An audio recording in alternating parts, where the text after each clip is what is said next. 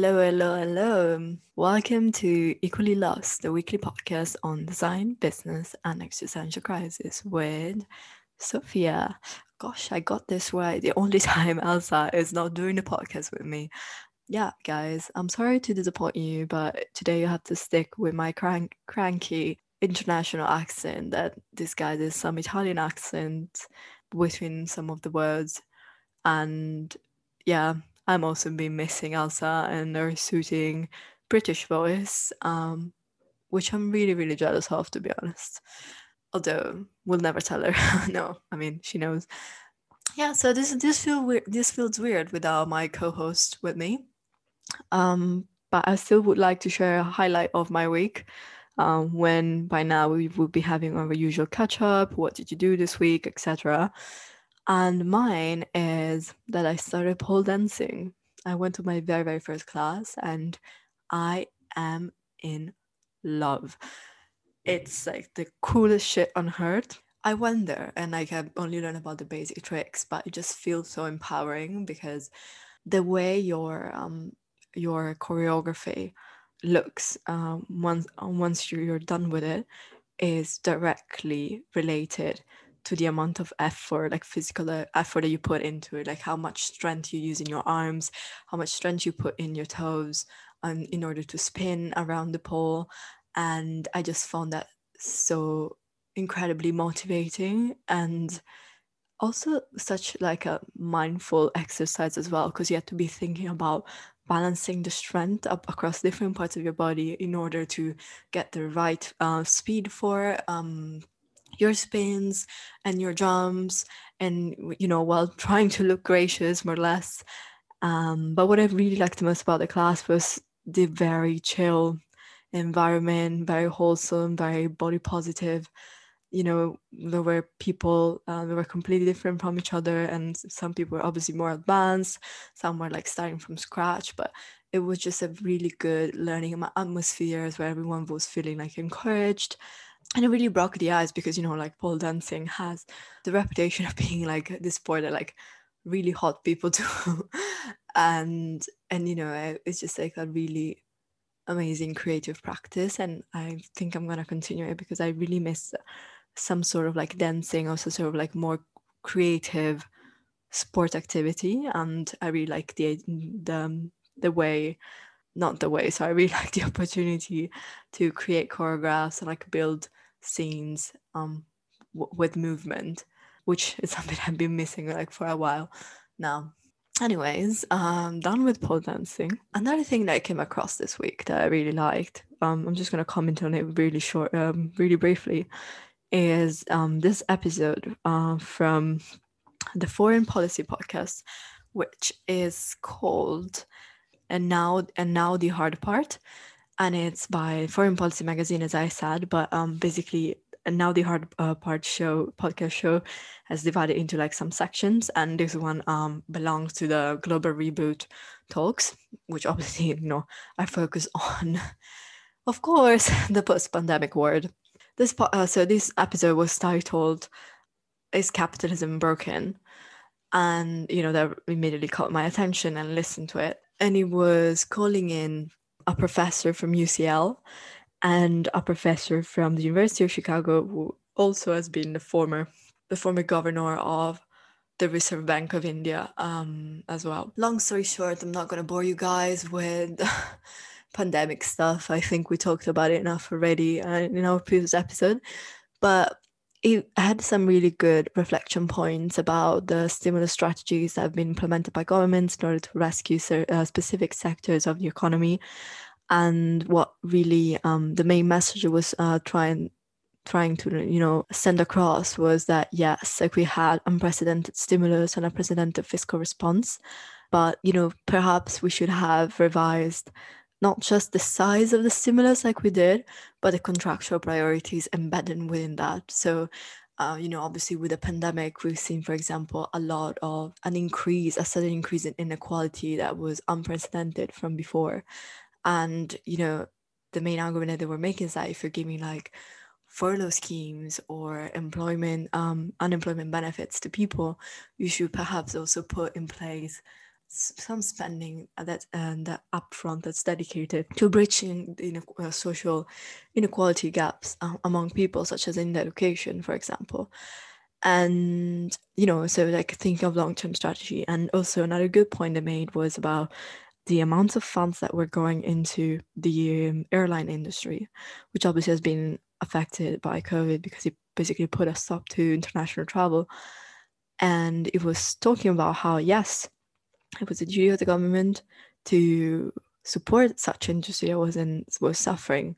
But what if instead there was also a contractual obligation in giving that support and making sure as a collateral of the contract to have some carbon emission strategies in order to tackle one of the biggest issues of the airline industry, which is air pollution and the carbon footprint that they produce. And I thought that was a really like a good point, because it really shows how difficult it is the job of fiscal policy, of not only spending money but knowing how to spend it, when to spend it. And yeah, so I would really recommend you guys to give a listen.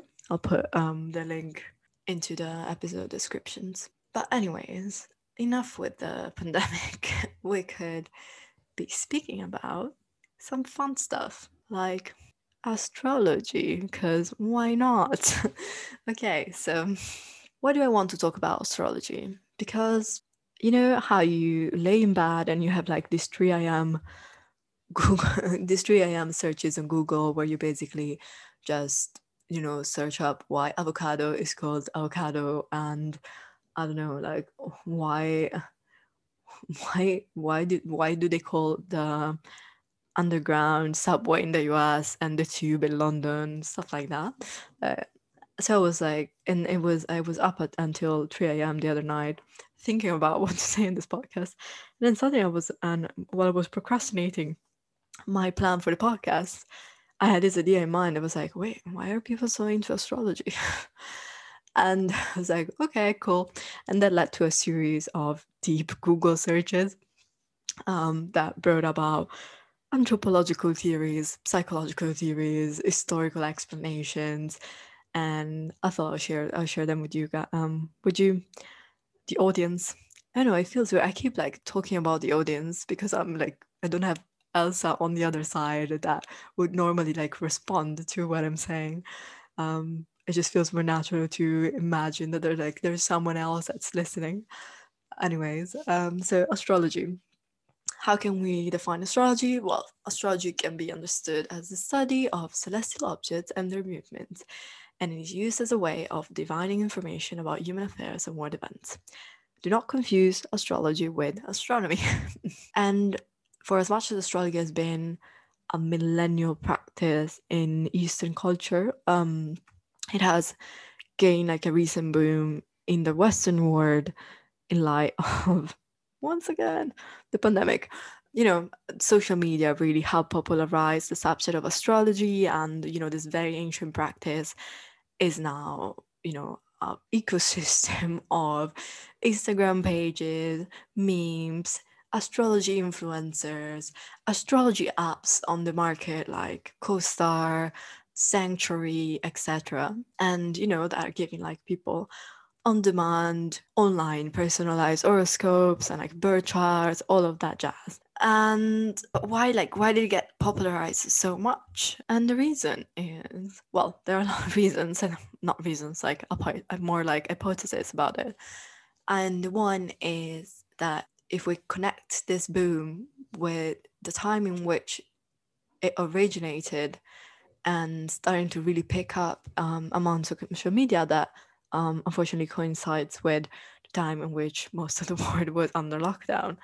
And so, this, according to a religion anthropologist from Ghent University in Belgium, the increased interest in astrology occurred at a time of very intense social instability. And in such time, human nature would naturally turn to higher powers for help. But as our society is characterized by growing religious apathy and creating a void in the West, and young people have been, increasingly seeking out new belief systems. And, astrology came there to replace it in a sense. And also, I think the reason why it replaced it and it was an adaptable belief system is also through the medium in which it spread, which is basically online on Twitter, Instagram, which are, things that people use daily. And then, again, there's uncertainty, social instability, uncertainty is also one of is used like as the main supporting argument for the reason why it spread. And if it has like astrology in itself, according to psychology, also has enough like structure to be considered a system of knowledge. And so because of this structure and the abstraction as well that it brings with the more generic specifications of the main features of the star signs and the moon and the houses, it allows people to imagine and apply, astrological ideas into reality.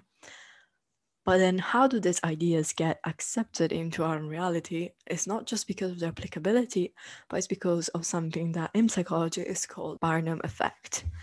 So this Barnum effect is a psychological pattern that occurs when people give high accuracy endorsements to descriptions of personality traits that they think they are like specifically tailored to them. So, like Scorpio is described like this, and Leo is described as loyal. And so you obviously think, that applies to you because descriptions tend to be, vague enough to be applied to many people. And because the descriptions are vague, it's really easy to apply and to create your own meaning, like find space for your own meaning within that. But what's interesting about this Barnum effect is not just that it helped popularize astrology, but it also highlights one of the positive aspects of astrology according to some of the most recent science, which is the fact that given that astrology is fundamentally concerned with human character and with human nature, it provides a really useful tool for people to navigate through new ways of emotional intelligence, like new ways of emotional empathy to deal in their personal relationships. Let me give you an example. I am a Leo, I'm a very loyal person, and I know that someone that's like a Virgo, like Elsa.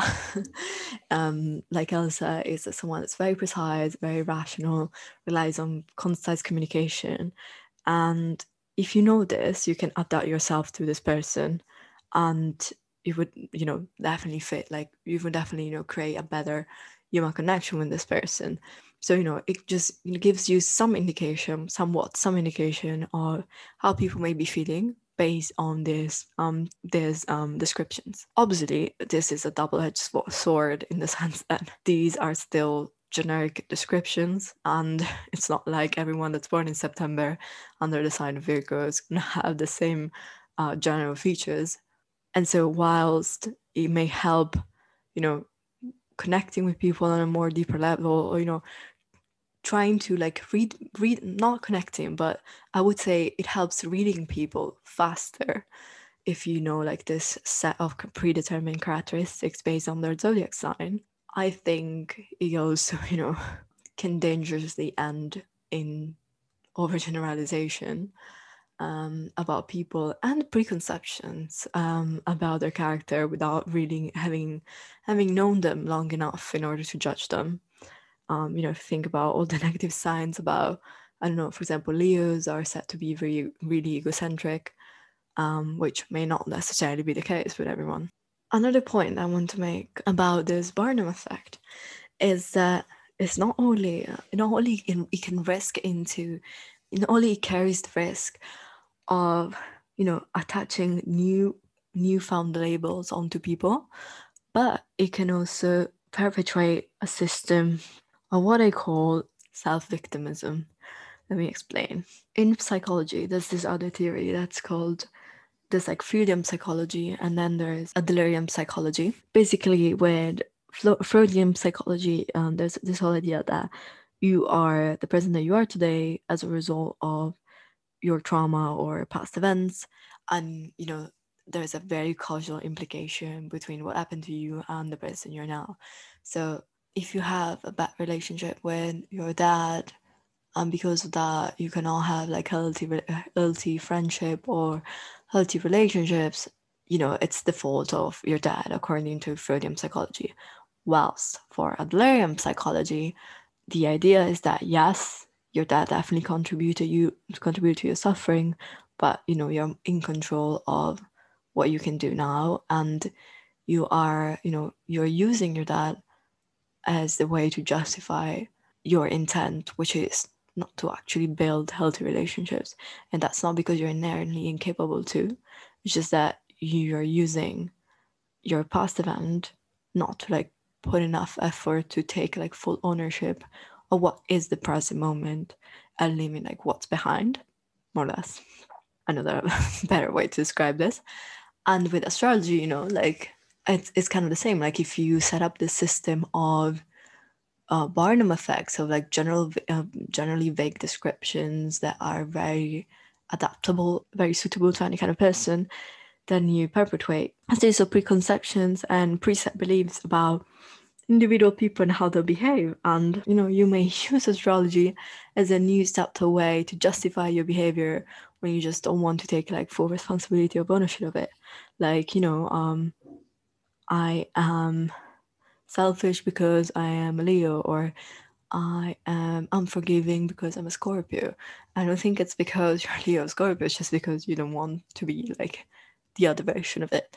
Another fun fact is astrology was first published on a Western newspaper in Britain in the 1930s on the Britain Sunday Express, because on the way in the 1930s, when on the 1990 and 29 you had the Wall Street clash, and so it was commissioned for people to uplift their spirits, give them some guidance. And now, as a result of the pandemic, we're like in this boom again. But personally, like, I like astrology a lot. Like, I find it super interesting. And I also I'm so addicted to astrology memes on the internet. But I do still believe that the scientists that I've read, most articles I read, do raise like important points about emotional empathy and like labeling and like sociological interactions that may be built based on new knowledge systems and belief systems, such as the one that astrology proposes.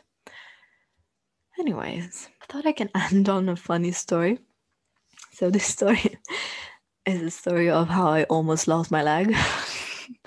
Yes, almost lost my leg. I said it twice on purpose.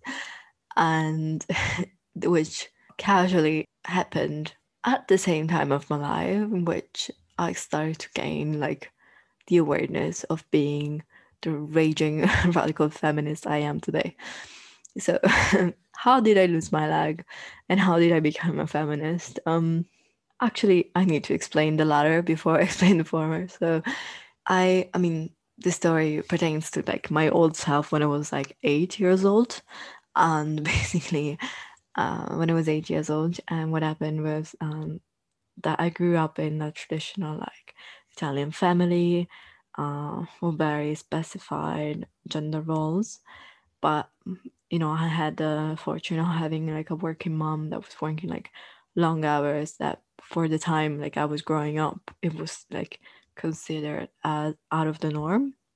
Like it wouldn't be unnatural for a woman to be employed, but it would be unnatural for a woman to come back on my 8 p.m. and not at 4, and come back at 8 p.m. and still have to cook dinner. And so I grew up with, seeing my mom as like an example of a person that works hard and, works hard for herself and her own maintenance and well-being and financial well-being. Whilst at the same time, I was hearing, comments about my mom not being like good enough of like traditional like household mother, household wife, because you can't work so much because you won't have time to pay attention to the kids, etc. All that kind of bullshit. And that was coupled with my granddad, actually, who with me, unlike some of my relatives or some of like my teachers at school, never like perpetuated a like gender role influence dynamic or like general narrative when talking to me. Like I remember like he was always very open about what I could do when I was like growing up, what I wanted to study. Like for him there was no such thing as something that was like male, like specifically male or specifically like female. Like I remember it would be like, oh, what did you do today? I was like, oh, I climbed up the trees. And he was like, yo, that's really cool. What did you like about the trees?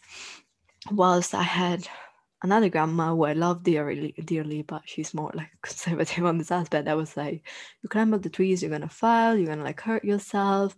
Why don't you play like with the dolls? And like, why don't you play, why don't you do more like feminine stuff? Why don't you draw things, etc. And just having like grown up with this narrative from my granddad, like really made me feel like everything was acceptable and accessible for me. And I had my mom like as the empirical example of that. And so when I was, growing up, and I started like identifying other people that would maybe perhaps be disagreeing with what I was usually told at home, that's when I started developing this like sense of like rebellion and like this sense of like injustice of but why, like I also want to play with the boys, like hide and seek and like fall in the mud and get all dirty, ruin my clothes and have fun. I don't want to like stay seated and do like arts and crafts. Yeah, that's cool, but like I don't want to do that all like throughout the entire afternoon. And so this led me in my rebellious stage to almost lose my leg because I was on vacation with my family and some family friends. And there were like some kids with us, and I was obviously playing with them because we were like our age. We all grew up together, and we were on a boat, like not a motorboat, but like I was in a dinghy, like a rubber dinghy, and we were like going from a beach to another beach, and like our parents were like taking us there, for like having the experience. We were all like wearing life vests and life jackets, but we were like on vacation there, blah blah blah. And I remember like getting into this argument about being strong and like how there was like this little kid that was like, oh no, girls are like weaker, like like you need the vest more than us, like I don't want to swim, I don't need to wear it. And I was like, no, I also don't want to swim, I don't want to wear it. And he was like, no, but you need that because you're like a small girl, blah blah blah. And then our argument escalated into us having this dare about jumping off the dinghy and see who could like swim the most. And so I obviously did, with the dinghy that was turned on. And my mom and I said I jumped, and dinghy was turned on and they went going, and my mom was like, are you incredibly worse? She was like, are you fucking crazy? Like you could have lost your leg like through the engine of the dinghy. And I was like, oh yeah, no, but I want to like win the dare. So yeah, long story short, it was my story about almost losing a leg. And the response of my mom was obviously to be incredibly worried about my safety. And I think like the next day, like as soon as we came back from vacation, she insured me against anything because she was like, I'm not gonna trust you, like you're too dangerous for yourself. So yeah, these are like my early memories of being a feminist, how I lost my leg, and how I got insured by my mom. She took out the insurance now, but I think I need it again, especially since I broke my arm. But well, I think this can lead us to the end of this very rambly episode. Hope you guys enjoyed it. Please follow us on iTunes, on Spotify. Do give us a review, really helps a lot. And find us on Instagram at equallylostpodcast.com. No, not .com, Equally Lost Podcast. So yeah, see you next week.